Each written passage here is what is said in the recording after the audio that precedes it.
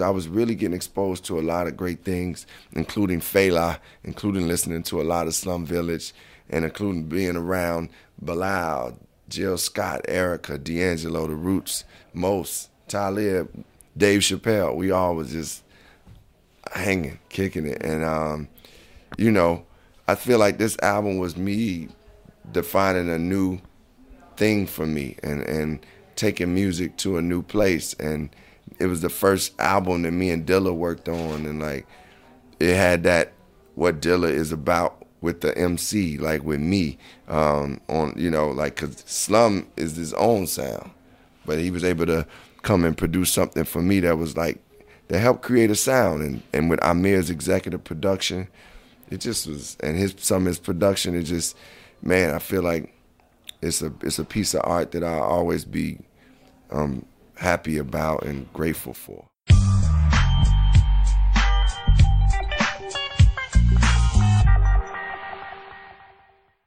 Ladies and gentlemen, thank you for listening. Thank you for downloading. And thank you for subscribing to the latest edition of the 12 Kyle podcast. I'm 12 Kyle. Check this out. On this episode, we're going to take it back. Taking it back to March 28th, the year 2000. My man Common releases the classic LP, Like Water for Chocolate. And I'm going to break it down. And I've got a special co-host, my man B. Cox from the Vault Classic Podcast. So relax and chill, and we'll get the podcast jumping. Let's get it.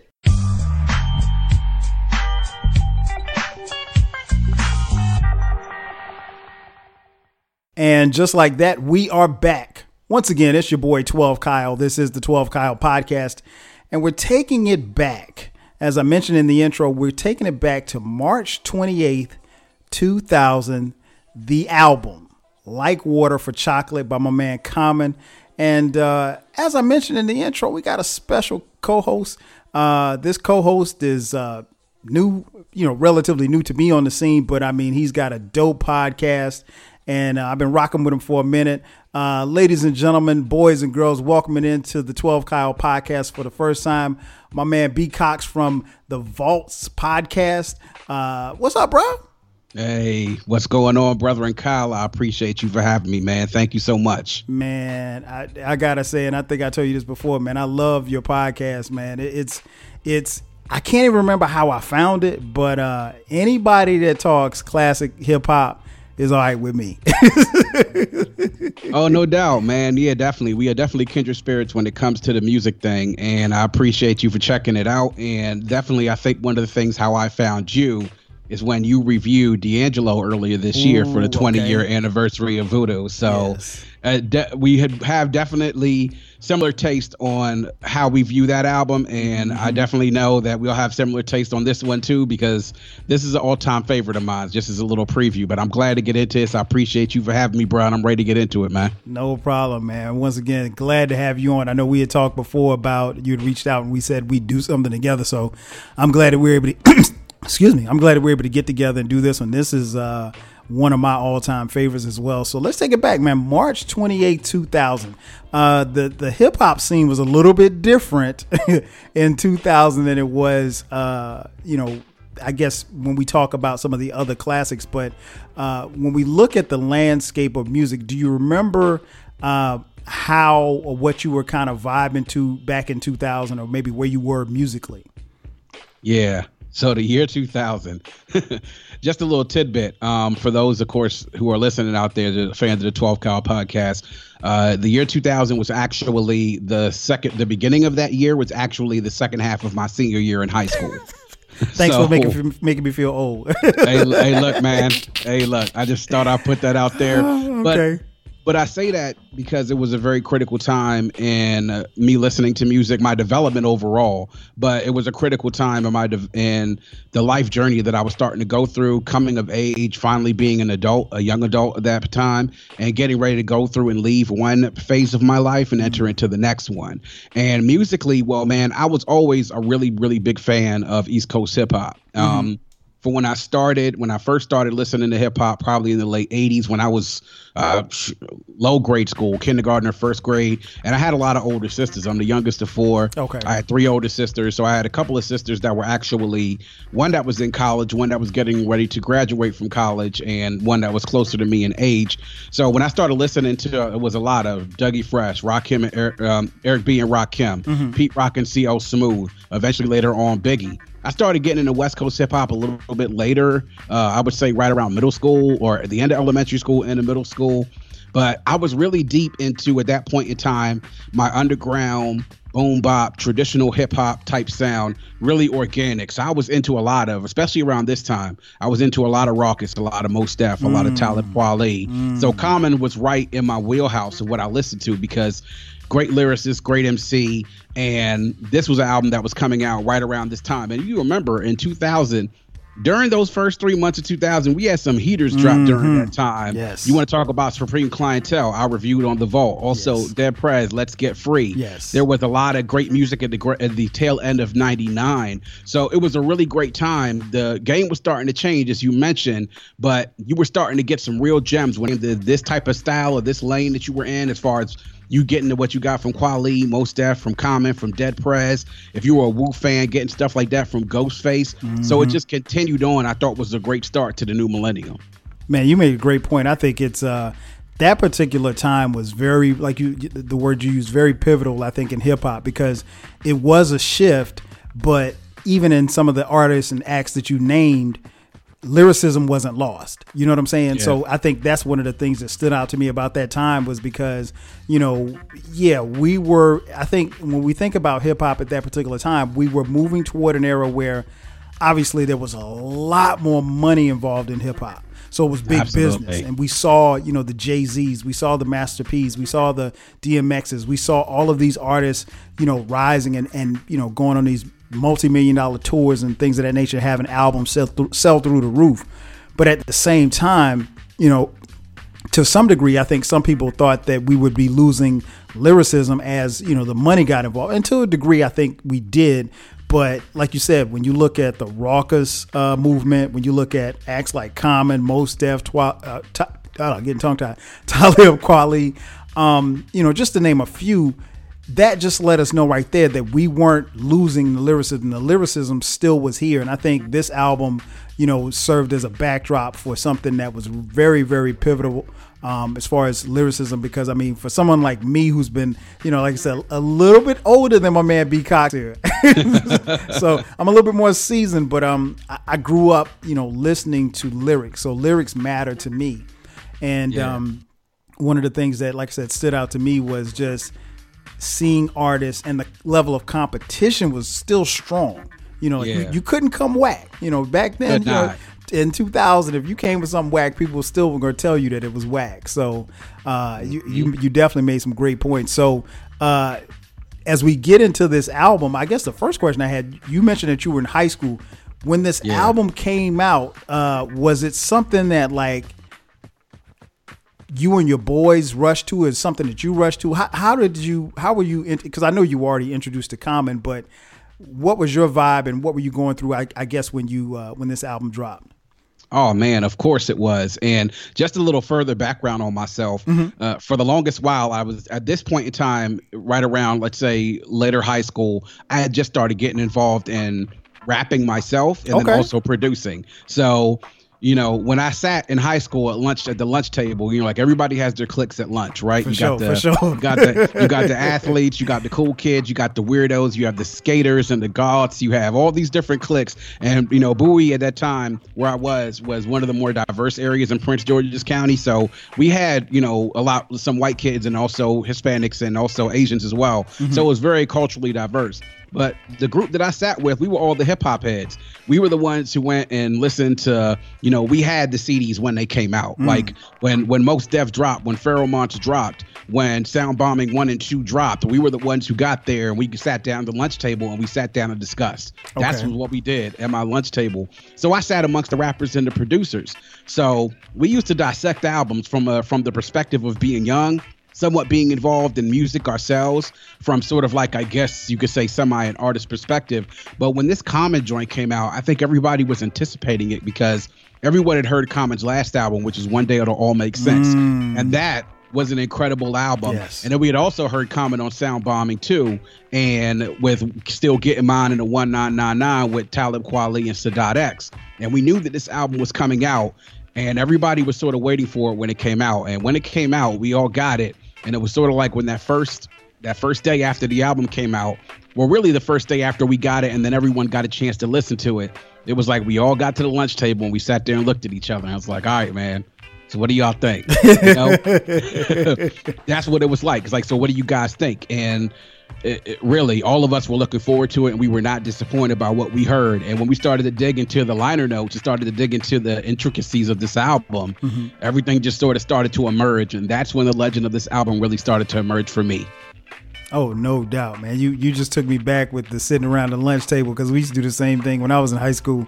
Yeah. It was, I think for me, this album came at like you said, a critical time, because for me, I just become a father the year before, and my soon-to-be wife, we were getting married. We got married in September of 2000. So this album came out in March, and I never forget going to the record store. Just for you scoring at home, yeah, we had record stores. You couldn't just download this to your phone. Yes, sir. You actually had to physically go pick up a copy. And I remember actually going to get the CD, and I was already a fan of Common's. I didn't know how he was going to top One Day It'll All Make Sense, because I played that joint, man, all the time. I mean, like it was one up until that point, it was one of my favorite albums of any genre. And I wasn't sure. I mean, I had high expectations, but I still was just like, okay, I'm ready to see what he's going to do. And I remember getting it, and I purposely did not listen to it on the way home. I wanted to get home. I got home, played with our son, and then I chilled for a little bit. Once everybody went to bed, I remember just sitting down. I turned everything off, and I just sat and just listened to it, man. And I was blown, like, because I'm normally very critical of an album. Like the first time I hear it, I'm like, I'm not sure about that. It's okay. And some albums, the first time I listen to them, I'm not really keen on them the first time I hear it. And then I eventually, it kind of grows on me. But this one, from the first moment, I was like, oh shit, we got something here. I was blown, man. Yeah, it was the same for me. Similar to you, I sort of I went upstairs in my room, and I had an old, just to tell you, throwback. I had an old Iowa Studio, the stereo. All right. And I had these killer stereo headphones that my dad gave me from his job. My dad worked in broadcast engineering, so he had really good quality headphones. And I plugged it into the Iowa stereo, and I sat there and I listened. And I think I jammed to that all the way out from when I got home from school until it was, I think I even jammed through it through dinner. Like, I don't even think I came downstairs to eat dinner that day. Like, wow. I think I just listened to it. Like, that's how in tune I was with it.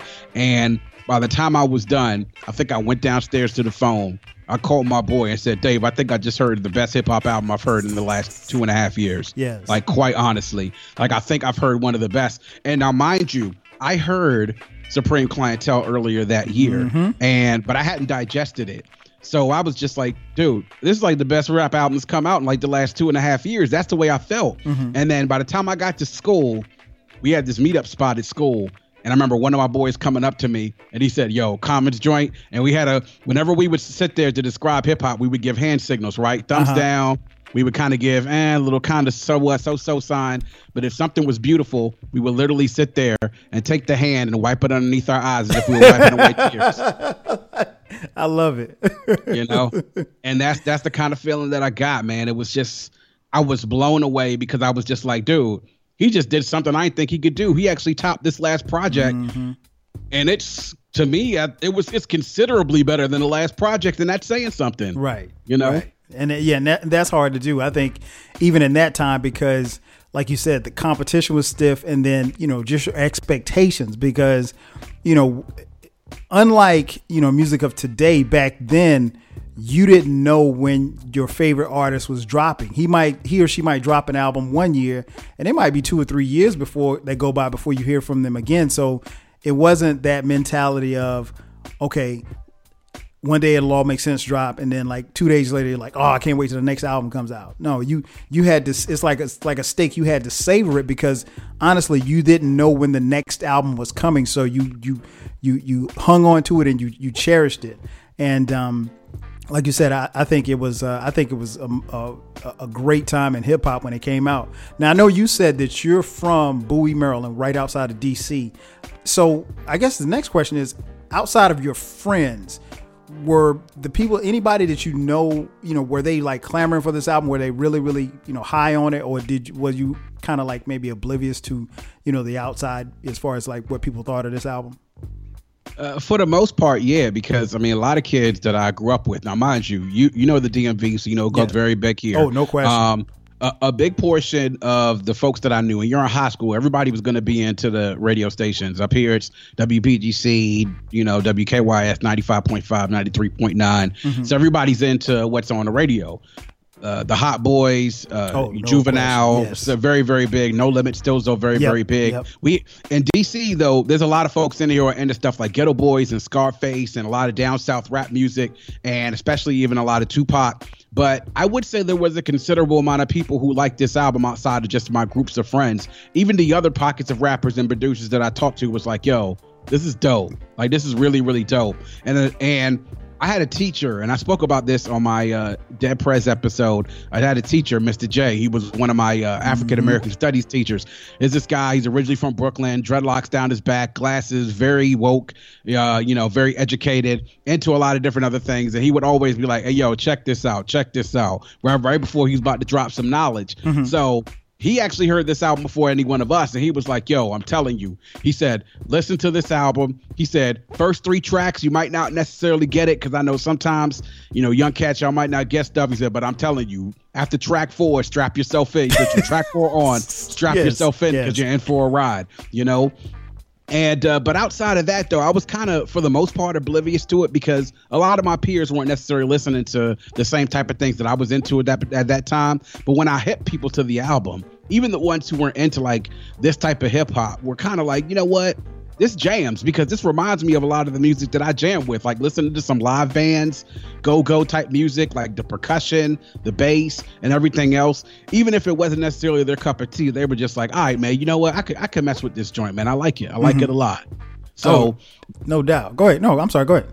Nah. So it's I would definitely say that I was oblivious to it for the most part, but when I did get people to listen to it and they actually gave it a chance, for the most part, even if they weren't as fanning over as I was, they were just like, you know what, this is solid. I like this. I like it a lot. So that's kind of like where it was at that time. Okay, cool. Yeah, I wanted to get your perspective on that because it's always interesting when you and your friends really, really dig something, and then like you kind of step outside of your box and you say, okay, well, why aren't everybody else checking for it? You know what I'm saying? Especially when it's something dope, because as hip hop heads, we hold great albums in such high regard. And, we almost kind of take it personal when somebody's not feeling something the way that we're feeling it.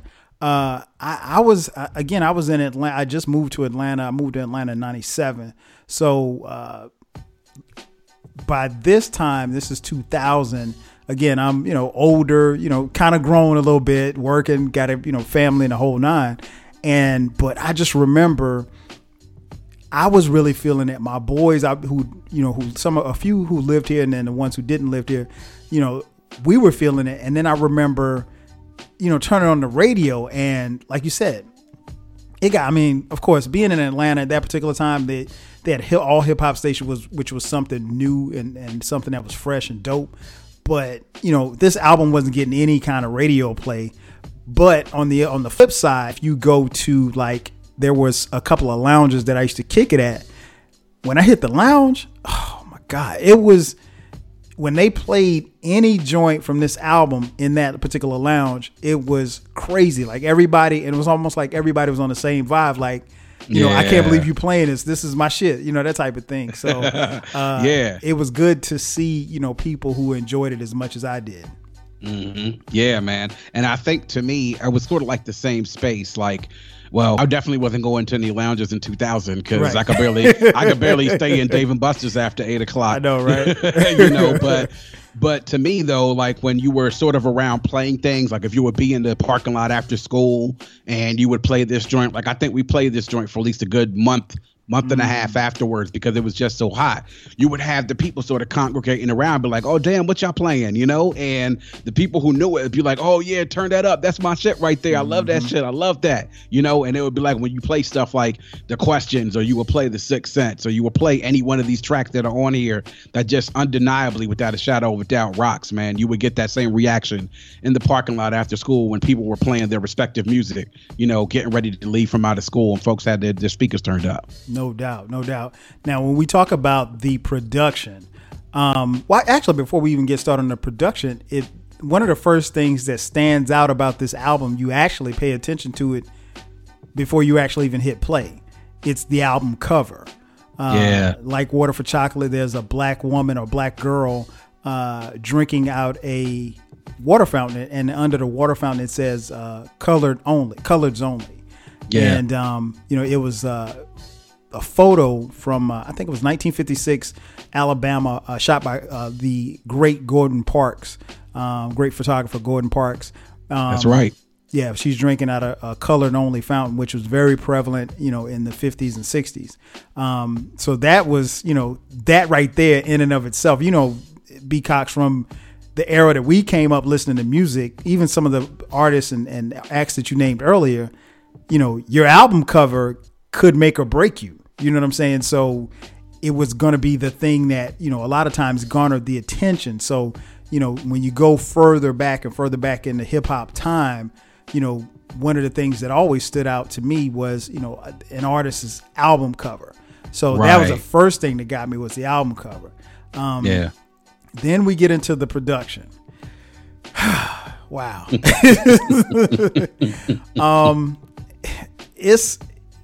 It goes without saying that this was, when I look at the production and the people that appeared on this album, it was almost like the dream team, if you will, in basketball.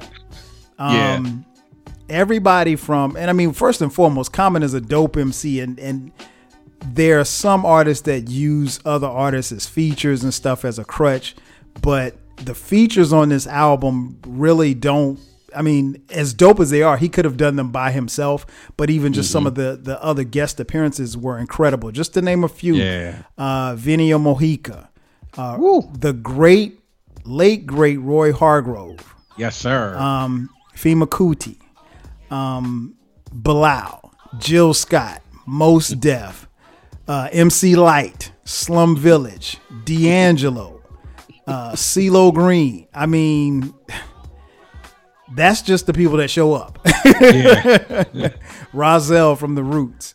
Now, when we get into the production side, I mean, obviously, a couple of tracks were produced by Questlove from The Roots, and this album was recorded in Electric Lady Studio in New York City, which is the famous studio that was Jimi Hendrix's studio. Yeah, that's right. So it was a lot of stuff that was going on. And I remember Questlove talking about what all was the projects that were being created in different sections. They were doing this one in this section. Voodoo was being done in another section. Erykah Badu's album was being done in another section. So Mama's Gun. Mama's Gun. Yes, sir. So a lot of stuff was going on. And again, you got Questlove. And then, of course, one other track was produced by the great DJ Premier. And we'll get into that in just a few. And but the majority of this album was produced by James Yancey, a.k.a. Jay Dilla, rest in peace. My gosh. Man. My goodness. There's so much I could say about Jay Dilla, but it's, again, and I think if people have followed me on this podcast, they know I hold Jay Dilla as the greatest hip hop producer ever. That's not a sentiment that everybody shares, but I have I have stuff to back it up, but that's my personal opinion. But the production on here was crazy. What did you think? I mean, obviously you I know you heard the bars, but when you got a chance to kind of sit with this album and you were able to take in these beats and these sounds, what did you think about all of this? Oh man. Well, listening to the album at one point in time and listening to it through your speakers is one thing. When you start to read the backstory of how this album was constructed, it even raises to me the mythology of it to a whole new level. You see, as you talked about the Electric Lady Studios, these 3 albums being constructed at the same time. And by the way, if somebody hasn't done it yet, I may just do it myself. I don't know if I get enough money and find, get enough clout. I think there has to be a documentary done on these record sessions, man. I know that Questlove has done quite a bit of interviews, but to talk about the Soulquarians and what they did in this very short time frame to come up with 3 absolute heater albums, and the work that was done not just by the producers, of course, Dilla himself. I like to refer to Dilla as the chosen one. To me, if we talk about I'm a big Star Wars fan. To me, Dilla is like Anakin Skywalker. I mean, just the natural ability, the timing, the talent, the ear that producer ear that not every producer has when they step out there, and the incredible work that he did. The Questlove to sort of be like the conductor, to sort of bring all these things together, to have folks like Pino Palladino. Yeah, like you said, I forgot about Pino. Yes. To have like the late, great Roy Hargrove, to have D'Angelo, all great, James Poyser, all great instrumentalists and producers in their own right, to be able to come together to make this happen. Production-wise, I was blown away because it had its hip-hop feel to it. But then when you got into some of the things where you see these instruments are being played and then also the instrumentalists behind it, it felt so organic. And then when you're recording in a studio like Electric Lady Studio that has really great analog equipment and have so many great people that produce there, and the quality of sound that has come out of that studio, when you started hearing the production, it's almost like you were going through and you were having a symphony being constructed in front of you. And there were so many different movements to that symphony happening, and that you had different sections sort of handling this symphony and taking the lead of this symphony. And it all just came together. I mean, to have guys like D'Angelo and James Poyser on your keys, or even D'Angelo on the guitar, to have Pino, who in my mind, and probably when you talk about modern bass players, is probably one of the top 5 baddest MFers on the bass out there. Crazy. And to have Jay Dilla be able to pull the majority of this together and his vision for this album. Oh, I told you I was into beats, man. I was a producer. Okay. This almost, when it came to the bars, was just about as critical as Common's bars, and it was the soundtrack. The soundtrack to the story that was being told throughout this album. It was phenomenal, and it's almost like you mentioned DJ Premier. When you talk about the production, it's almost ridiculous to think about it. He was almost an afterthought when you start thinking about this album. You're right. And the track he produced was incredible. It was incredible, and they shot a video for it and everything. Yeah, and I mean, but to be able to bring so many of those elements together, man, I need to see a documentary done on that with all of the parties that were involved. I'm talking about every single one of the Soulquarians. Obviously, Dilla can't be here, but I need D'Angelo, I need Questlove, I need Common, I need Erica, The Roots, Q-Tip, who came by for some sessions as well. Like, I need all that. I need all of it. Man, let me tell you something. If you get that done, I'll be front and center. I'll put up some money for it because I'm much like you, man. Especially as time moves on, I'm more so interested in how stuff was created, particularly stuff that resonates with me and music that has resonated with me over a period of time. So to get that kind of documentary, I think it would really, really be dope, because it's just, like you said, when you look at Voodoo, when you look at Mama's Gun, when you look at this album, Like Water for Chocolate, those are 3 genre bending albums. Hip hop was in a different space in 2000 than it was in 1990. So, and even Common the MC, when going from Common Sense to Common, he was in a different space. And for him to be rhyming about some of the things that he was rhyming about and then for this sound to be put behind it was just incredible. And like you said, I mean, he's got some heavy hitters, and they don't. It's a very even balance because Common doesn't overshine the production, and the production doesn't overshine Common. They blend very well together.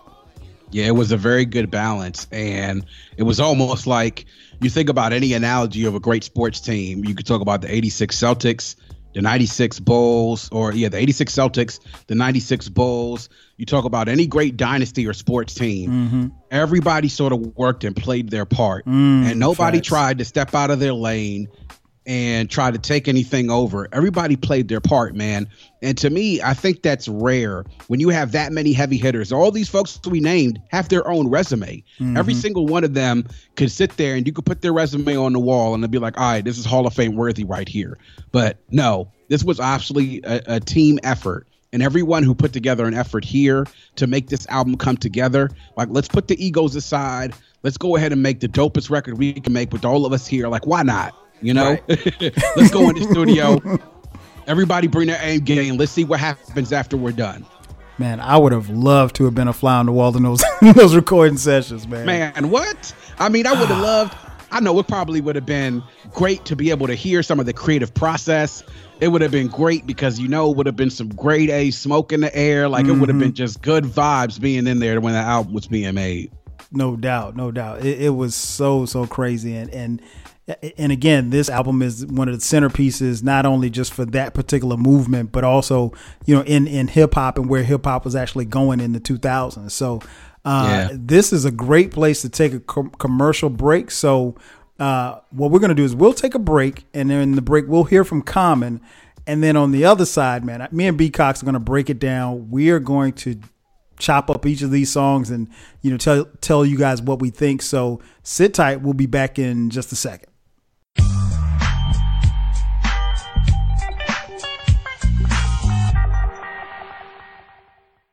Being in J Dilla's basement, just that experience, him picking me up in the truck when I thought he wasn't going to rap on the song Funky For You, where Ba10 and T3 were writing their verses, but Dilla wasn't.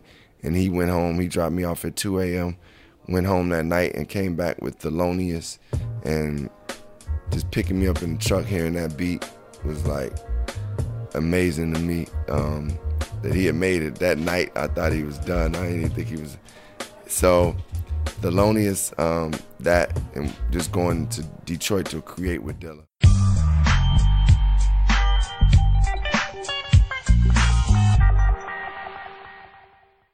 And just like that, we are back. Once again, it's your boy 12 Kyle. This is the 12 Kyle podcast.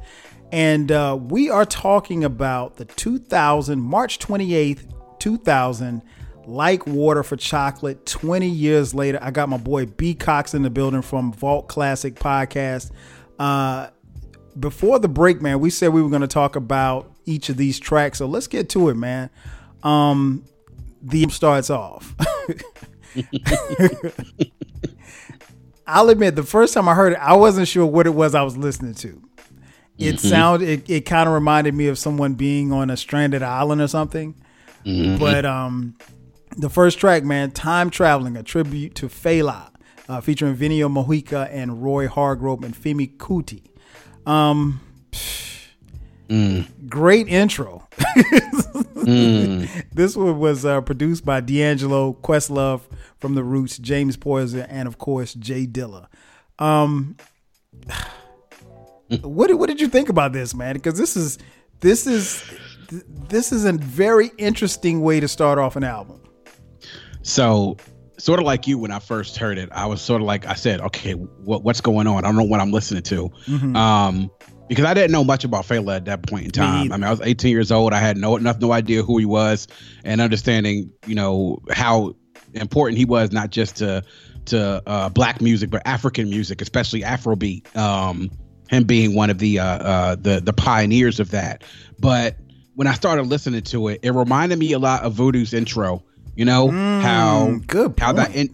that intro sort of build, how player sort of build it, and the next thing you know, it just gave you this bam, this release, and then all of a sudden you're into it, and then the track just starts going, and then Common starts going, and it's just like, oh, this is when I realized I was listening to something a whole lot different than I'd ever heard from Common ever before. And I liked it. And I was just like, oh, wow, like this is a nice beat. Like you hear those congas and stuff in the background, and, you know, that nice clap sound that you hear in the background as well. And it's like literally when I'm in my car, I start jamming because it's like, okay, all right, Common, let's go. Like I can see where this is starting to go. And I see when it started to build and it got into that track, it was like, dude, this is wow, like this is different.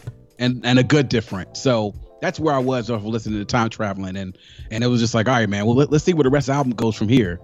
Yeah, there is a very, very distinct build, like you said, and I never really thought about it until you just said it just now.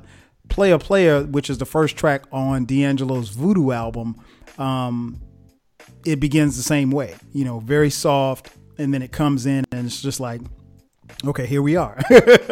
Yeah. Then we go into track 2, which is produced by Jay Dilla. Heat. Bruh. You know, one of the things that I think about Heat when I listen to it is like, and I wish we had Jay Dilla here. Yeah, man. Oh boy. Cause I would just love to, yeah, no doubt. R.I.P. man. I would just love to pick his brain as to how he came up with some of these sounds. Yeah. It's crazy. Yeah, man. That beat, my goodness. It's like thinking of Heat, it kind of put me also in the perspective of that Robert De Niro, Al Pacino movie, the movie Heat. Love that movie. That's really what I got the feel of it, as though they were sort of going maybe for that sort of motif. That's what I got from that track. I have to be honest. I wasn't necessarily a big fan of Common's bars on this or his flow on this. Okay. I kind of gave him a little bit of leeway because I figured this was the warm up track, you know, like I was like, all right, you know, but that beat by Dilla, my goodness, like that Dilla does some amazing things when it comes to his beats. I mean, he does. The different things that he pulls from different tracks, and the drums or stuff that he would sample, and the bass lines. I mean, it's just like, where did you get this from? Like, how did you do this? And the sample that he got from that was actually Tony Allen's Asico in a silent mix. That's where that sample came from. And I like to be able to go on a site like Who Sampled to see where they pulled the samples from. That. And Dilla, I was just like, goodness, man, like, how long did you dig for this, bro? Like, like seriously. Yeah, because he literally had to dig for it. Literally. Yeah, had to dig for it when you had to dig for records, man. But incredible beat. The bars, like I think for Common, I think he was saying some really great things in there. I wasn't a big fan of his flow at first, but you know, it kind of grew on me the most right after you get out of Time Traveling. But incredible track by Dilla, and a good way to kind of start the album off when you kind of see where it's going to go from here. Right. No, I agree. I think I like his rhymes.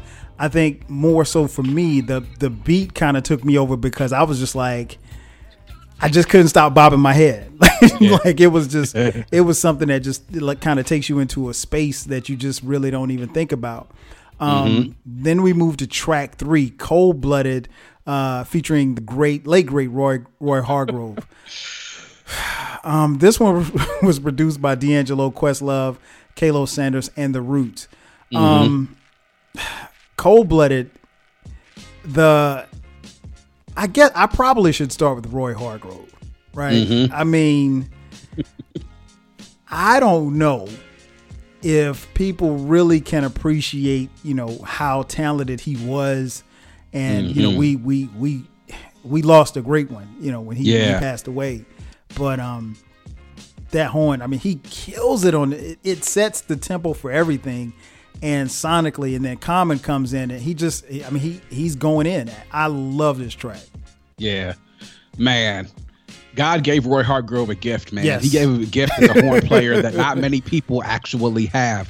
When this track gets started, man, and as soon as those first keys come in, and then you hear that horn, and then by the time Questlove gets working on the drums, it's like, oh boy, it's like, here we go. And then you hear Common coming off with those first rhymes, and little daughter started nursery school. Right. It was just like, you know, he just sort of rode that beat, and then that bass line like just kept riding. Like when I ride with this in my car, this might be one of my top 3 tracks from this album to play because that bass line, the live music, those horns.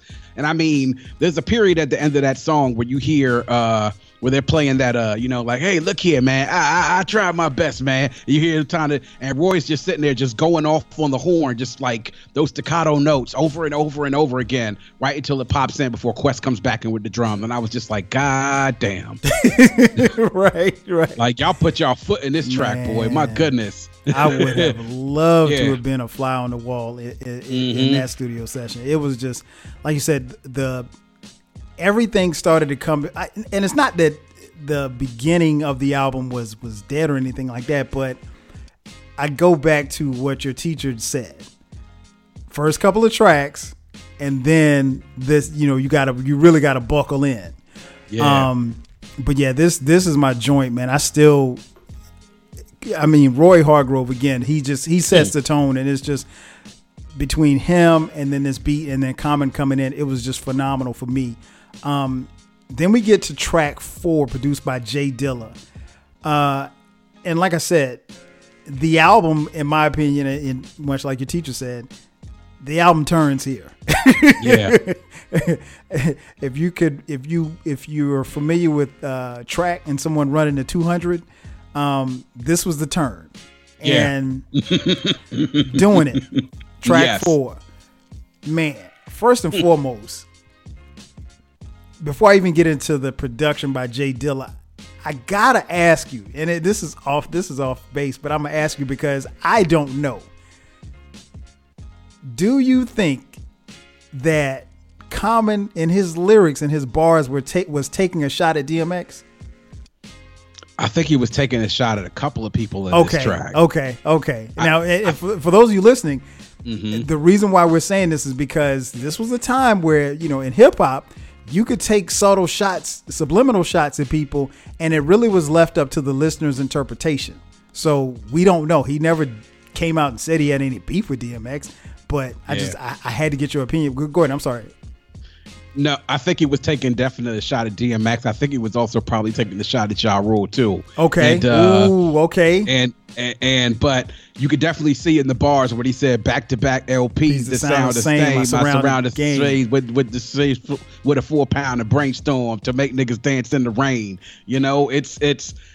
I know that was for sure a shot at DMX because in '98 DMX had dropped his Dark as Hell is Hot and Blessed Was My Blessed Blood My Blood within the same year. He didn't even give the album a chance to breathe before he had a second joint out, and I think he was definitely on his throwing darts thing out here, and I think he was ready to throw some darts at some people because I think people were I think he was a little fed up with the way that some of the things in the games, how you said hip hop was making that change, and I think he was sort of fed up with the way some of the MCs, how they were operating, and he definitely had his darts out, and he was throwing them out on this track. So I think definitely a DMX, definitely a Ja Rule, and maybe a few other MCs that we're not thinking about. Oh, no doubt, and the reason why I asked that is because that actually didn't honestly, it didn't come to me until about maybe 5 years ago.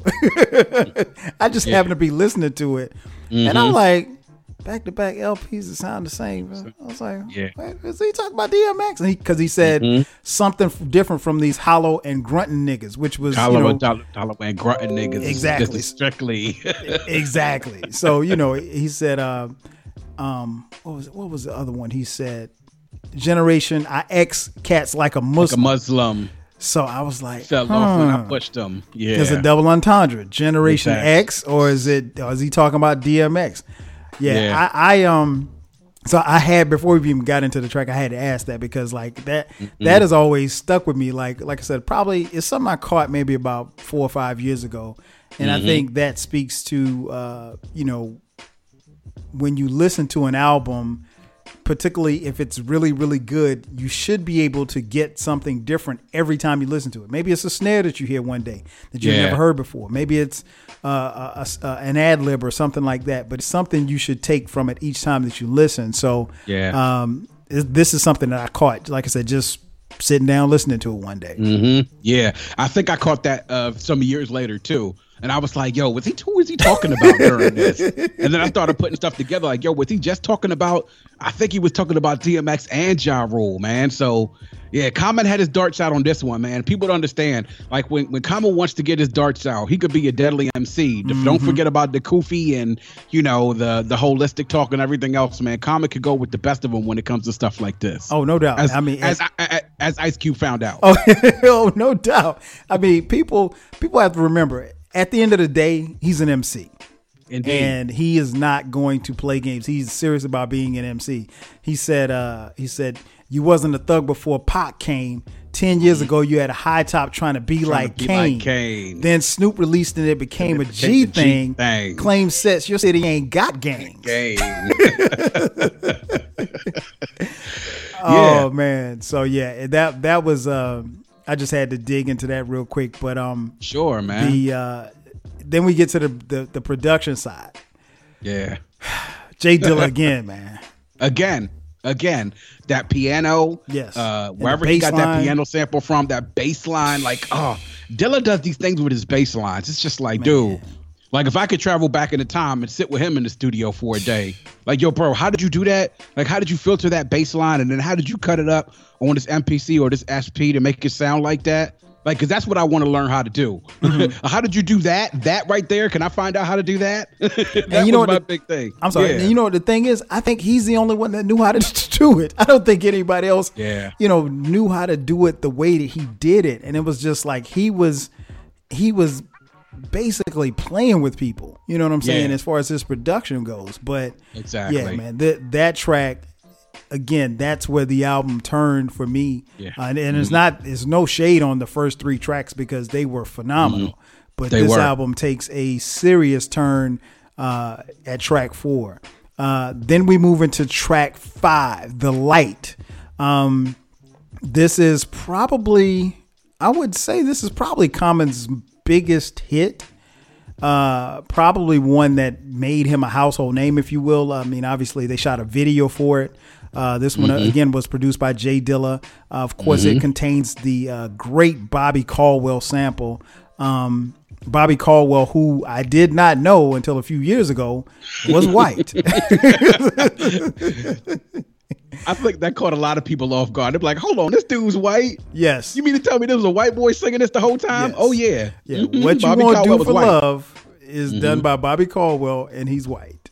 Yes. And, man. So, yeah, The Light, man. So his, comment on this one, man, I think at the time, I want to say he may have been dating or starting to date Erykah Badu.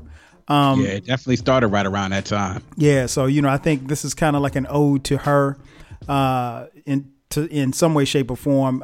His lyrics are really, really dope on this one. He kind of killed me with the ticka-ta. I still don't know what the hell that is. He was just probably trying to get some bars to finish the song off, man. Right. And I think he was just like, all right, I'll tell you the rest when I see you. Right.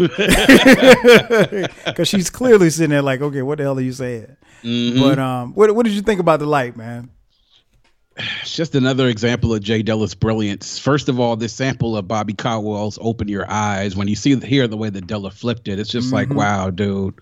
Like, again, this is Jedi type mastery you're talking about, like on production. And then Common's flow, him getting into a conversational type piece, man. He's done a few of these throughout his career, and I think he excels when he gets into that conversational type piece. And like I said, right around the time he probably was just starting to talk to Erykah Badu. And it's funny that the track is called "Open Your Eyes" by Bobby Caldwell, because in reading some of the backstory of these sessions in Electric Lady Studios with the Soulquarians, is that somebody told him, I think they were like, yo, man, like, she's cool. Whatever you do, just don't look in her eyes. Like, just don't do it. I know that's right. But a dope track nonetheless, man. Dilla's mastery, Common's, conversational piece here. Really something. It was a huge hit. And it's like on those old school mixes, it's one of those you hear every once in a while, man. So definitely still a big hit for Common, even to this day. Oh, no doubt, man. A joint that still gets, like you said, major airplay all the time. Then we move to track 6, Funky for You with Jill Scott and Bilal. This one was produced by Jay Dilla and James Poyser. Another banger in my opinion. And it took me a while to really, when I look back at Common's lyrics, the first couple of times I heard it, he was like, "A style for the ooh, wow for the ooh." And I was like, well, what does he say? But then I got it. I figured what he was, the wordplay that he was using. He was doing something different, which is, at that particular time in hip hop, everybody was, I don't want to say everybody, but there were a lot of MCs that kind of sounded the same. And, as far as like their format, as far as how they structured your bars, you being a producer understands that. So I think for him, what he was doing was flipping it. And I think that made it that much better. What did you think about this one? I did, man. The same exact thing. I think he was just, like I said, flipping it, taking the track and putting it on its head. But I think the funk of this track, hence the title of his track, really spoke out. I mean, Dilla and James Poyser on production, Bilal and Jill Scott doing their thing, and at that point in time, they were two of my favorite vocalists, and are probably still my favorite vocalists even to this point. But they really carried the hook of this song through, all the way through to the end of the song, where you hear the end of the song and you hear Bilal started sort of going off, where he had his own little solo. And it was just like, no lie, when I'm in the car and I hear that part, I sing that part myself. You got to. And to me, I think I sound as good as Bilal. but that's just how it is, man. It's like, you hear that, and then of course that bass line, like, oh my gosh, like, Dilla, why do you do this to me every single time? And Bilal killing it with the vocals, Common sort of setting the track up for the way, how the way it went, and his, the flow and everything fit the funk of the track and the way that it rolled. And of course, how can you go wrong with Jill Scott, man? It's a great track, great entry. Oh, no doubt, man. You can't go wrong with Jill. And like I echo everything that you said, man. I think the Bilal joint at the end kind of reminds me of like somebody in church. Exactly. It's when people start to get up and start shouting. When a boy going up there, he's singing, testifying while he's singing. And people get up and start shouting, waving their hands in the air. Yes, that's what it was. Took us to church. It's exactly what he did. Exactly. And then you move into track 7. The Questions, featuring Mos Def. This also was produced by Jay Dilla and James Poyser. At that particular time, keep in mind that, Mos Def had already been introduced. I mean, he had been out for a while, but the Black Star album had already come out, and Black on Both Sides, Mos Def's debut solo album, came out in 1999. So, yes, Lord. And I know, right? And so for Mos Def to get on this joint and go back and forth over a simple beat, but it was a dope ass. Again, Jay Dilla's bass line is just crazy. They are. What did you think about this one, man? This is one of my favorites. This is very creative. And by the way, the lady on the track, if I'm not mistaken, is Monie Love. Oh, wow. Well.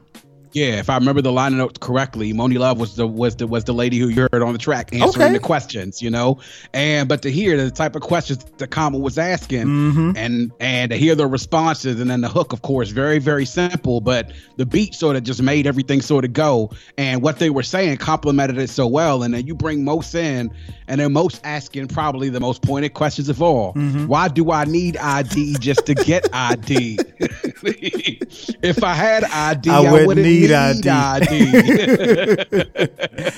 And Mos, man, you gotta love it, because Mos so seems to compliment every track that he's on, and at this time he was in his bag, like you said, off of 2 classic albums, one that was Black Stars and one that was his own, and they had done work before on Respiration, which was on the Most Definitely Quality Yard. Favorites, yes, and just a great production by Jay Dilla, and great questions by both Mos and Common, and the flow just like made it roll, man. It was just like, when you hear this joint, man, you can't do nothing but just kind of just sit back and just nod your head. That's it. And just vibe out to it, so great work, man. And we're not even halfway through the album, and it's a hell of a ride already. Right. He killed me with he said, "Why did Dr. J shave his beard and mustache?" I was like, yo, I thought the same thing. Yeah. Doc's my dude. Shout out to Dr. J. Indeed. Then we move to track 8, Time Traveling. This is a reprise of the track 1, which is only 1 minute 33 seconds, but it's blazing as well. I mean, and it keeps the album still moving. Yeah. And then we move into track 9, the aforementioned Sixth Sense with featuring Bilal. This one was produced by DJ Premier. Yeah. Bruh. Man, let me tell you something. You know a Premier beat when you hear one. Oh, absolutely. Because he had the scratching on there, obviously that he took from Mobb Deep. Yeah. But yeah, man, to hear Common rhyming over, a Premier beat, man, like this was special to me. I love this track, man. My favorite bar on this one, when he says, if I don't like it, I don't like it. That don't mean that I'm hating. I mean that I'm hating. Goodness. I stand by that to this day, because there's a whole bunch of shit I don't like. Yeah, because, people use that term a lot in the late 20th century, turn of the century into the millennium. Everybody's like, oh, why you hating? Why you hating? Everything was hating. Like, nah, I just don't like this shit. I don't like it. Sorry. I don't like it. And you're right. Yeah. I mean, go ahead.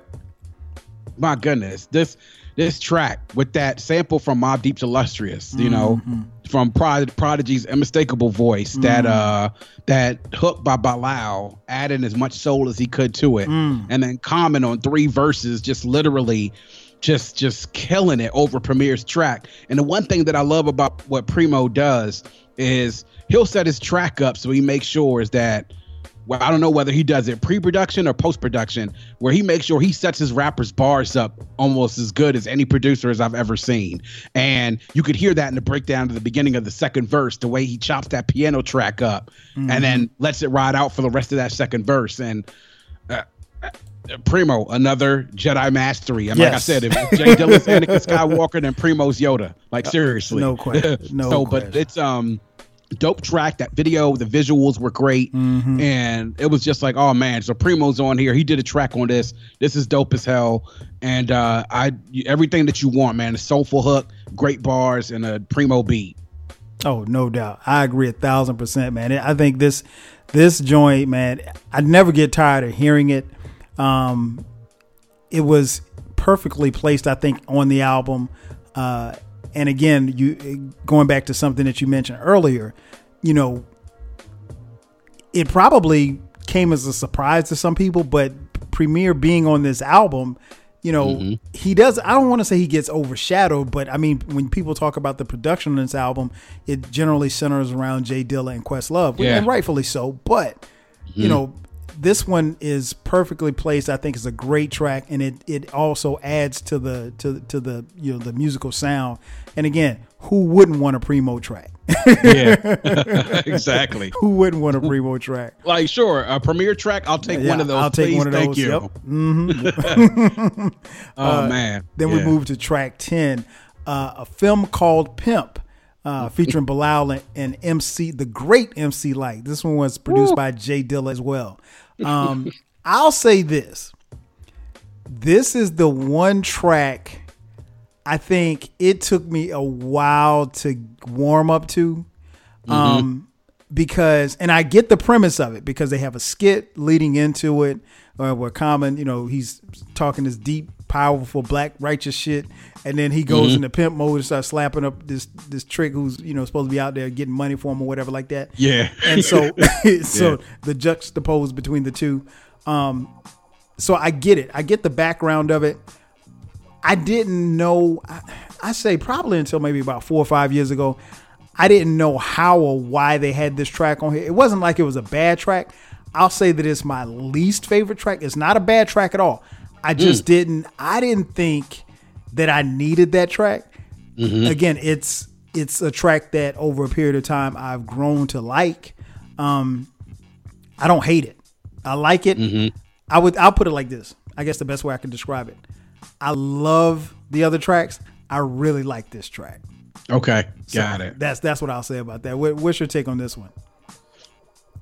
I love this track immediately. Okay. The first time that I heard it, from the minute you heard that bass line come in, that do do do do do, I was like, okay, let's go.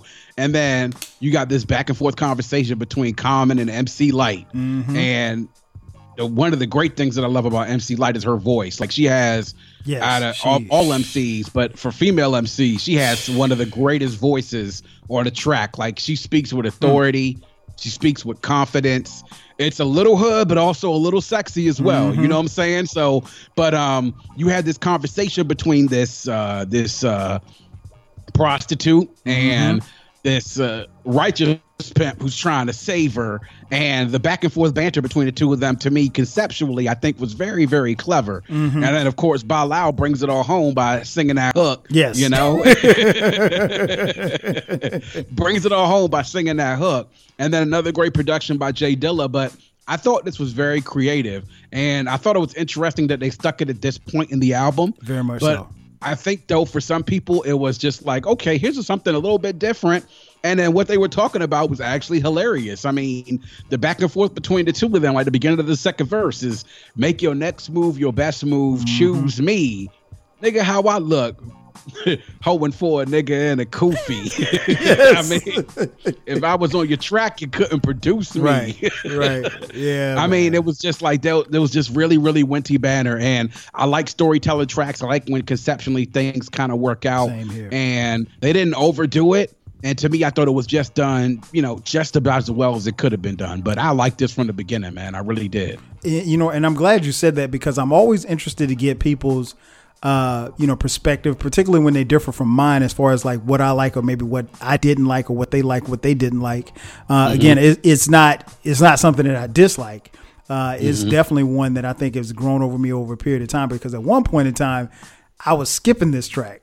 Wow. I was just like, I don't want to hear that, or I had to be in the mood to hear it. But now, I definitely appreciate it a lot more, and I see why it is where it is. And like you said, it's a very playful banter, and it's very, it's very much so opposite of what we heard, because you have to put it into context, like you said. Yeah. This is the 2000s. So at that particular time, everybody was talking about that pimp shit, and they was, everybody had hoes and all this kind of stuff like that. So this was a play on that. And so, for Common to do this and then have the great MC Lyte on the track with him, I think that was dope. Really, really dope.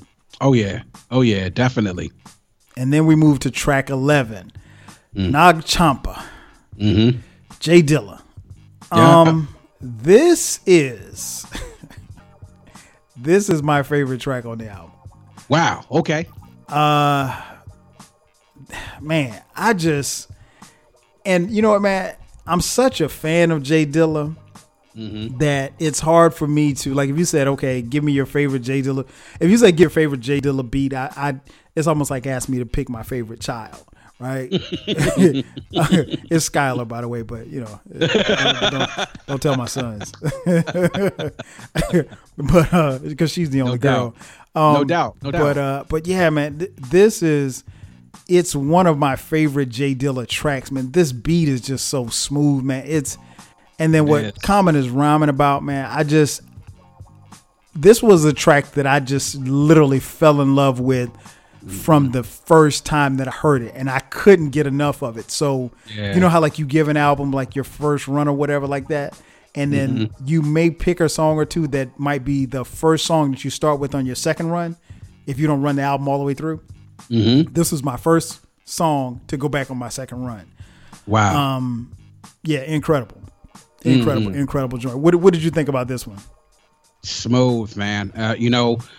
I'll give you another funny story. This track is so smooth, and I love Common's bars on it. I thought this is some of the most thoughtful bars on here as far as the subject matter and the things that he was saying and his wordplay. And when you dig into the lyrics, it's great. But that beat is so smooth, and in combination with Common's lyrics. Back in the day, remember you used to record a voicemail? I actually had this playing in the background of my voicemail.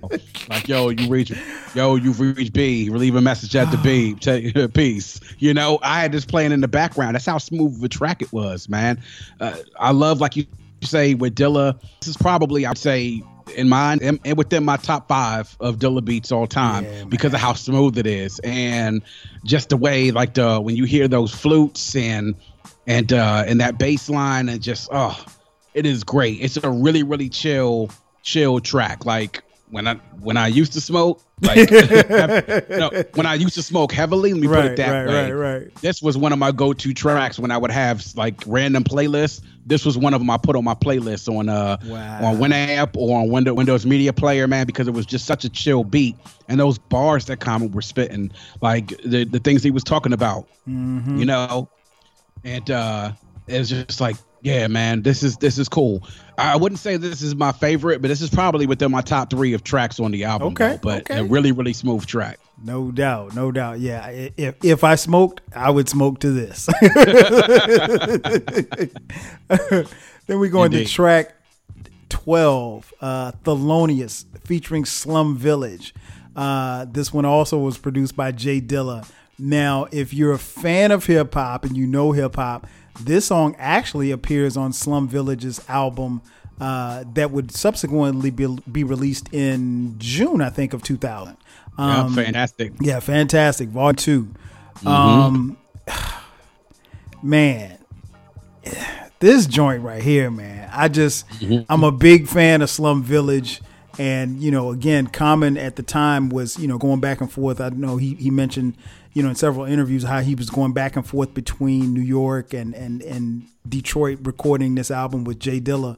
And he talked about, you know, writing, it was one of the other songs. He didn't anticipate the fellas from Slum Village getting on this particular track, but Jay Dilla did it. And, you know, it came out so dope, man. This joint it's amazing, man. It's amazing. And quiet as kept, you know, Jay Dilla gets on and he's got bars, you know, so I love this joint, man. What about you? I love it too, man. And when I heard it on both this joint and on Fantastic Volume 2, those are two of my standout tracks on both of these albums, because I love SV. Yes. I love, you know, everything that not just Dilla brought, but then also T3 and Batan. Yes. And to hear Common and to hear the four of them sort of go on this track and drop bars and over a great Jay Dilla, very understated beat, but still really, really, really smooth as well. And it was great, man, and it just has that, you know, nice little vibe, like, you know, you hear those vocals in the background that sort of set you at ease, man. But just sort of the synergy that you have between Common and Slum Village, with Jay Dilla sort of being the architect of it all. But solid track as well, very, very solid track, and I was pleased to hear it not just on this joint, but on Fantastic Volume 2 as well. Oh, no doubt. That was like the icing on the cake, hearing it on, you know, Slum's album as well. And like I said, with Common's album coming out in March, and then this Slum's album coming out in June, the following June, I thought that was dope to hear it, you know, on those back-to-back albums. Then we move into track 13, Payback is a Grandmother. This one was produced by Jay Dilla as well. Now, if you're a hip hop fan and you're into storytelling, and if you're a Common fan, you remember that Common, he gets into his storytelling bag in on almost all of his albums, but you know, on One Day It'll All Make Sense, he talks about a robbery that happens, and he talks about how he, you know, felt about, you know, going away and coming back home to to an empty house, literally, and on this one, he's talking about, you know, getting his grandmother getting robbed, and him going to the barbershop and finding out the guy who actually robbed his grandmother is a dude that actually was cutting his hair in the barbershop. And so his wordplay and just the storytelling, man, I thought was impressive, man. I love when MCs tell stories, because everybody can, well, I don't want to say everybody. Some MCs can just give you bars. Other MCs who are able to, you know, craft a story and, you know, find a concept and support that story, I think is really, really dope. And this is a really good storytelling rhyme, man, that, you know, actually ends in gunfare. But what did you think about this one, man? Incredible. Yes. Like, borrowing from what you said, what started on One Day It'll All Make Sense heavily with the Stolen Moments Part 1, 2, and 3. 1, 2, and 3, and yes, sir. And that had me intrigued listening to it, and then coming back and listening to this. And prior to that, at the end of Thelonious, you hear the voicemail from his grandmother saying, Rashid, the grandma, some niggas robbed me on the gambling boat, boo. Call me when you get a chance, you know? And then the track just kind of starts up, and then you hear Common go into this plot. Everything from his grandmother calling him bringing her in, her telling him the story of them getting robbed, him going through trying to figure out who robbed her, and figuring out how he could, going through the thought process in his head. Like, he lyrically takes you on a journey as far as his thought process. Like, who could it have been? Like, thinking about the guys around the neighborhood and other people. And then finally the climax in the third verse, when he figured out that it was his barber, where he get the bracelet from. He said it was his sister's, and then he said the money clip had Gramps' initials on it. It's bitch sat, then I whipped his ass up, 4 niggas pulled up in a Cadillac truck. Yep. And then after that, you hear the gunfire. And then the dispatch talking and saying that we got suspects at large. It's 2, possibly 3 dead and everything. And it's just like you hear the sirens going on in the background. Really just told a really dope story. And it continued to be able to insert the prowess of Common as a storyteller, and not just any storyteller, but a vivid storyteller. You can see the images in your head as he's going through each one of these verses as this situation progresses. Just really, really just dope skill.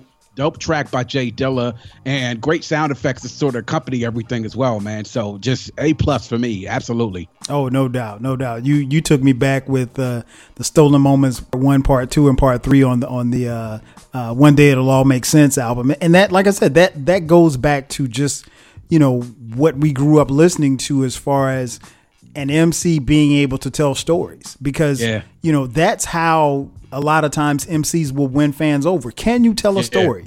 Can you tell a story that we can follow from point A to point B to point C, have a beginning, a middle, and an ending? And I mean, Common does just that, and I mean he masters it.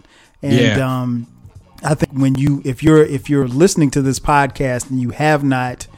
Obviously, if you haven't heard this album, please go listen to it after you finish listening to this podcast. Yes. But yeah, definitely pay attention to that particular song, because for anyone who wants to MC, you don't have to rhyme about anything, but he gave you gunplay, he gave you, his attitude, he gave you the bravado, he gave you, his mental aspect as far as what he was scheming on. He's trying to plot because he knows that the hood is going to tell him, anybody that pulled off this robbery, because they even mentioned that they got Jordan for his ice. So Jordan was on the boat. Jordan got robbed too. So oh man, that another dope track.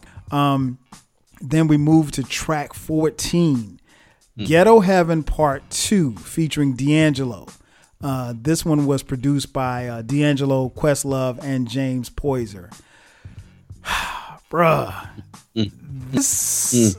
If Nag Chomp is my favorite, this is 1A. This joint right here, man, is crazy. It is crazy.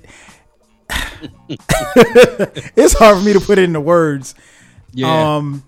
First of all, D'Angelo is smooth. He's killing it on the vocals. But Common delivers, I think, some of the bars that, that I always remember. I remember even talking about this on previous podcasts, just some of the bars he delivered on this particular song. But from start to finish, like I said, if I had to tell you my favorites, this is probably 1A, because it's just it's crazy. What did you think about Ghetto Heaven Part 2? All right, you got to give me a moment for this one, man. Go ahead. This is my favorite track on this album. Bar none, 100%. It's not even close. And let me tell you why. The beginning of it, you hear that harp in the beginning. And then you just hear the key come in, and then D'Angelo. And when he starts off with that bridge, and you hear the rest of that track come together, and then you hear that first verse by Common. This is a beautiful track, man. I have played this track the most out of any track on this album. One, it's Common, one of my favorite MCs, D'Angelo, who had just dropped. And I said this on my podcast. Voodoo may just be my favorite modern album of all time, meaning of my era, meaning since I've come of age to now, that is my favorite album. I'm off the heels of listening to Voodoo and all the soulfulness and the funkiness and everything, the spirituality that you got from it. To hear D'Angelo and Common come together on a track like this, a track that was beautifully produced from the keys to the flutes to the bass line to the vocals on the hook to the bridge to Common's lyrics. And you are right, those bars on the song, it was almost like you were reading a poem in some parts of it. Like, honestly, this track does so many things for me. This track brings me up. This track brings me down. I've been happy listening to this song. I've shed tears listening to this song because of some of the memories that it brought back from people that I've lost and some of the times that I've been through. This, man, bruh, like,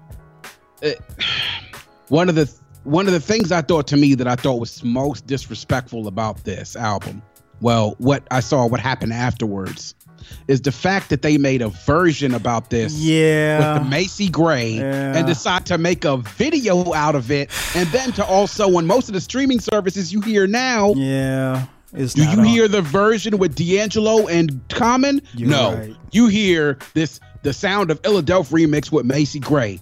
Boy, if that ain't about disrespectful, man, as I don't know what to say. I don't know who did that. which let me preface this. If you didn't hear this version, at least in my opinion, and you heard the version with Macy Gray, you probably could mess with it, right? But there's no way in hell, none, after I heard this version, that you come giving me this piece of shit with Macy Gray on it and call it Ghetto Heaven. I love it. Like, bruh. And so how deep did I get into this track? I actually visualized the video of this in my head. I saw the video of this. Like, exactly, if I was Hype Williams or anybody else who used to direct videos back then, like, how you would have, like, it would have been a beautiful video to shoot alongside this track. Right. Like, that would have been something to shoot. So this is the only Ghetto Heaven that I will acknowledge is this one with D'Angelo. The other one with Macy Gray doesn't exist. Doesn't exist to me. It's dead to me. It's dead to me. You took the words right out of my mouth. But this track is beautiful, man. And it's just like, you listen to it and you listen to D'Angelo and Common make such a beautiful track to start closing this album out. And it's just like, bruh, man, this is and this was actually a trade-off. You know, yes, it was. This track was supposed to have been on Voodoo, and Chicken Grease was supposed to have been on Like Water for Chocolate. And as the story goes, D'Angelo heard them jamming the Chicken Grease, or what was going to become Chicken Grease, and he said, "You know what? Y'all can't give Common this shit, man. We need to have this for my album, man." Like, so they decided on a trade-off. I'll take this track, which eventually they called Chicken Grease. This track that I'm working on my album, we'll give this to Common. And that track was Ghetto Heaven.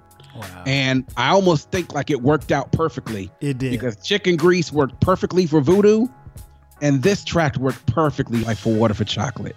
Oh, no doubt. I mean, bro, I could do a podcast on this song by itself, bro. That's how much I love this song, man. My favorite track on the album, bar none, hands down, without a shadow of a doubt.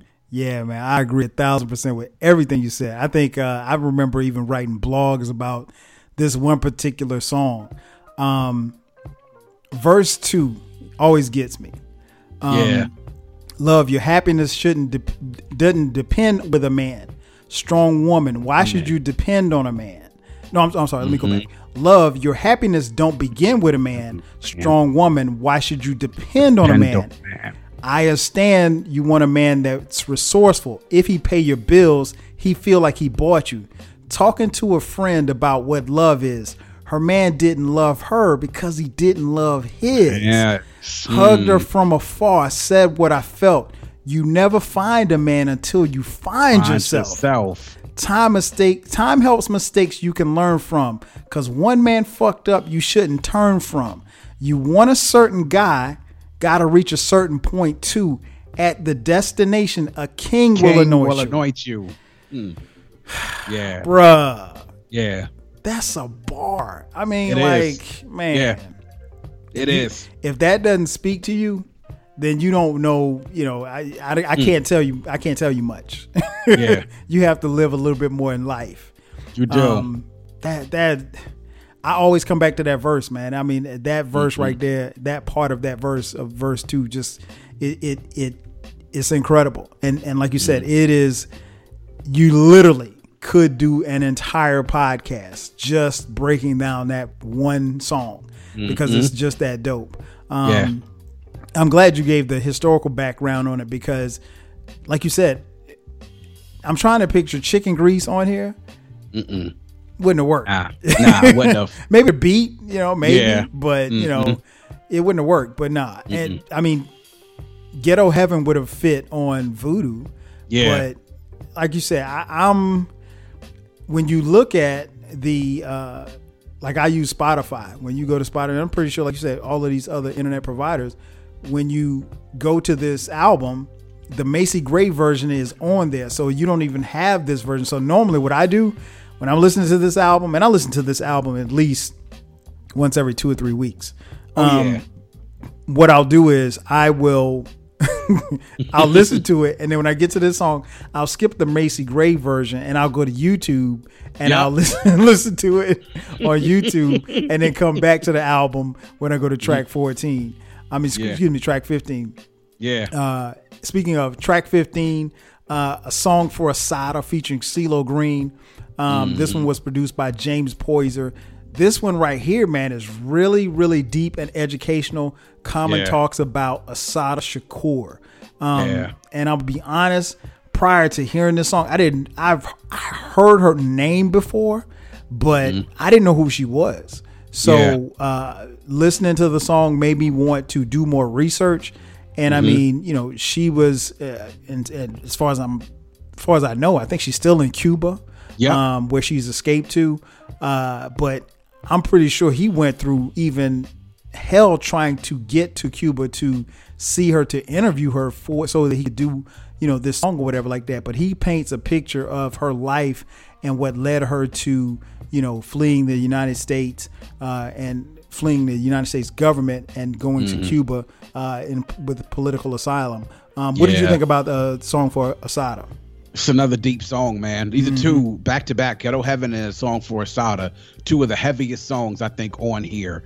And again, it's another instance where you have Common displaying his storytelling skills. As you before, I did not know much about Asada Shakur. I did know that she was Tupac's godmother. I knew that she was a Panther. I wasn't aware of her whole situation, her having escaped to Cuba and everything. But the story that he told and telling her story, it's one thing if you're making up a story and you're sort of using it to say, but this was telling someone else's story in a song. And over 3 verses, man, it was heavy to hear about the things that she went through, from the arrest to her being in the hospital to her trial to her escaping from prison and eventually being at where she's at right now, all aided by CeeLo Green's great vocals on the hook, man. I mean, it was another heavy song. And then, of course, the clip you hear at the end of the song with Asada herself talking. Yes. It's just a very, very heavy track, man, but very dope, very educational. To me, it has a very somber tone to it because considering, the circumstances around her life, she's still a fugitive from justice, but a freedom fighter, a political prisoner, an inspiration to many people. It's a very heavy track, though, man. Something that has a very somber tone to it, but very dope nonetheless. In a great combination by CeeLo Green and Common. Yes. And those keys by James Poyser, Mike. Woo!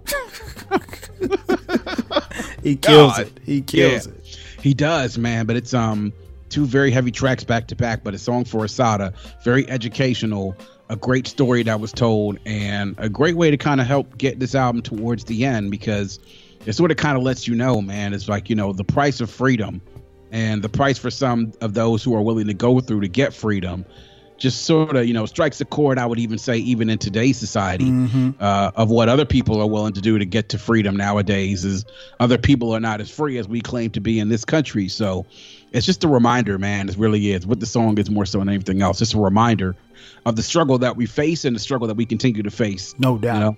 No doubt. And I think it's a great piece because it offers a bit of history. And I often say, it's not, we go through things like Black History Month, but, our history of Black people is so much more. And we can't wait for Black History Month to teach us, and we can't wait for the school system to teach us about our history. And it's, we know about the Malcolms and the Martins and the, Medgar Evers and people like that, but it's people like we have a ton of people like Assata Shakur whose story needs to be told. And I'm glad that, Common took the time and effort to put this on his song. And that way, it inspired cats like us to who did not know to go one or two steps further to, get more education about her. Absolutely. Then the album concludes with track 16, Pops Rap Part 3, All My Children. This one actually features Common's dad, the late Lonnie Pops Lynn. He gets on and does spoken word. This was produced by Kareem Riggins. If you're familiar with Common's albums, I think his dad was on. I know his dad was on. I think he was on Resurrection. He was. And he was on Resurrection. He was on One Day It'll All Make Sense, and then he was on this album as well. Like Water for Chocolate. I really enjoy Common's dad, Pops, being on the tracks. He's a funny dude, man, and rest in peace. I think it's really, really dope that Common gave us a chance to understand, a little bit about his dad and a little bit about how his dad thinks. And, just kind of give us a glimpse into the relationship that they had. Like I said, his dad, unfortunately passed away, I think in 2014. So it's been some years. And I remember when he passed, I was kind of sad because even though I didn't know him, knowing a little bit of what I knew, through his appearances on Common's albums. But he seemed like a really, really cool type of cat you want to hang out with. But I think it's a great closure as far as the spoken word piece and just him just giving game, to the people that are listening. What did you think about Pops Rap? I love Pops, man. The first thing I think I heard was on Pops was, of course, his rap, the first one on Resurrection. He featured prominently, of course, on One Day It'll All Make Sense. And he has that one skit at the end of track 4 where he leaves a message for Common saying that he wanted to kick Jesse Jackson's ass, And then his rap at the end of One Day It'll All Make Sense was a profound because Common at that time was getting ready to become a father for the first time. And, he talked about it a lot on that album and him having a perspective of talking about his relationship with his son and him getting ready to become a father for the first time and his relationship with his son and sort of just giving the knowledge and the game and really showing the relationship that they had. And at the end of this, it's the same thing. Pops gives his rap. You hear him drop a lot of knowledge and say some very profound words at the end of it. And it's a welcome addition at the end of it. And I got to expect it at the end of Common's albums to hear his dad at the end of those and to be able to hear a perspective of somebody, especially artists. And not many people would have their fathers on their albums with them, man. And but the fact that they had a good relationship and they collaborated, and obviously he wanted his dad to be a part of his projects, just sort of gave a nice little cap at the end of this masterpiece to be able to hear from Pops once again speak on and give us some knowledge and drop some gems and bring us out on a very high note at the end of all this, man. But definitely, love Pops, man, and may he rest in peace. No doubt. Couldn't have said it better, man.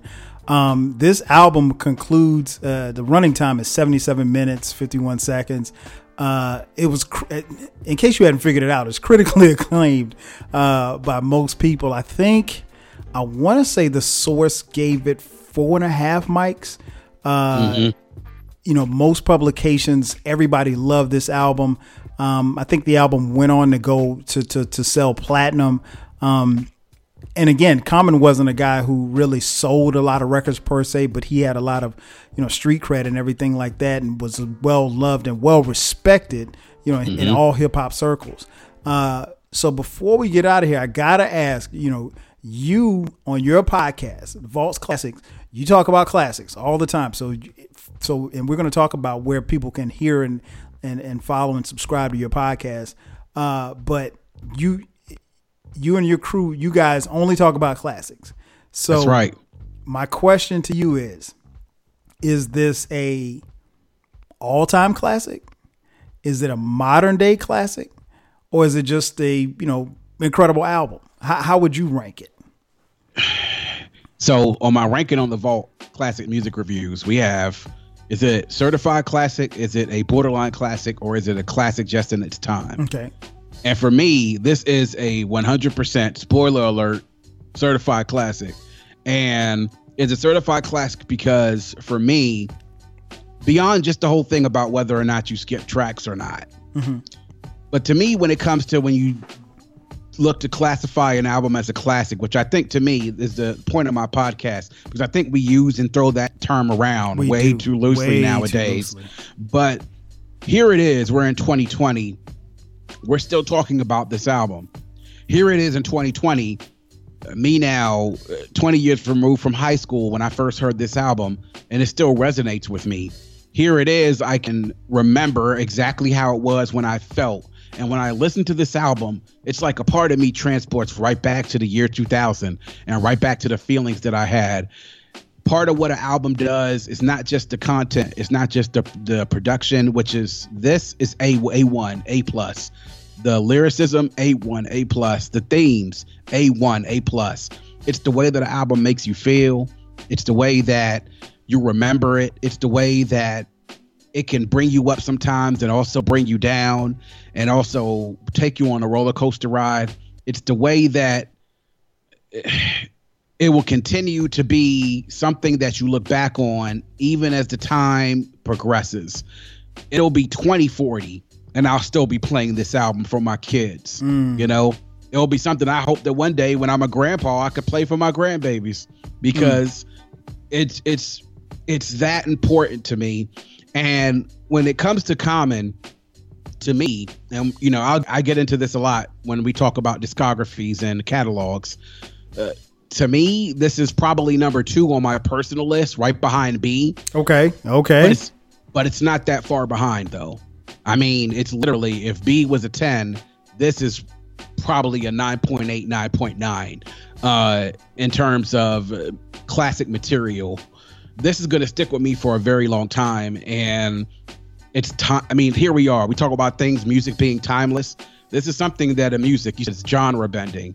It doesn't stick to to what you would expect hip hop to be and a rap album to be. This is something that incorporates soul and funk and gospel. And I mean, it's a certified classic to me, man, because to me, this is something that for years on I'll be listening to and will still rate as one of my favorites. I mean, in this year alone, this is in my top 3 of albums that came out in this year. Like, it's hip hop albums. It's for me, it's Supreme Clientele, this, and Train of Thought by Reflection Eternal. To me, it's right up there, and it's a certified classic to me, bro, because I'm going to be listening to this for years to come.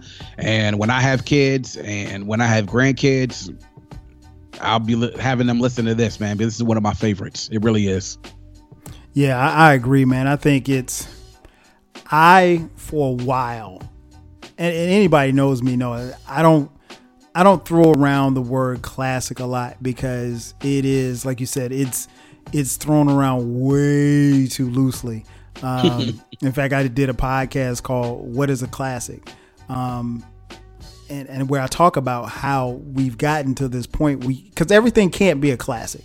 Every album can't be a 5 mic album, because it's not. I mean, if that were the case, then you have no, because everything that comes out isn't great, and it's okay to say something is okay. It's okay to say something is decent. It's okay to say something is whack or trash. I think when I look at this album, even when I move my personal biases aside, I have to say that this is a classic album. This album, and I think it's been out long enough, because I don't think that you can have an album come out and be out for 2 weeks and say it's an all-time classic. No, because it has to stand the test of time. It does. And we probably shouldn't start looking at albums to examine if they're all-time classics if they haven't been out, I don't know, 15, 20 years, because music would have changed so much in that period of time. So given the fact that this has been 20 years, I am here to say that I think this is a classic album. Yes. I think it's an all-time classic. I think it is. And again, I'm moving my personal biases aside because of how I feel about Common and Jay Dilla. This is a great body of work. And I think you can really put it up there with any of them when you put it into context. And I think it's one of the last, great, because I think if you look at hip hop's history, the classic albums, I think, start slowing down around this time because hip hop made such a turn that you don't have the production, you don't have the lyricism, you don't have the impact on its community the way that this album does. So, yeah, in my opinion, this is a classic. If I'm giving it mics, I'm giving it 5 mics. If you say you're giving it 4.5, hey, you get no argument from me. If you say you're giving it 4 mics, I probably could argue with you. I won't, but yeah,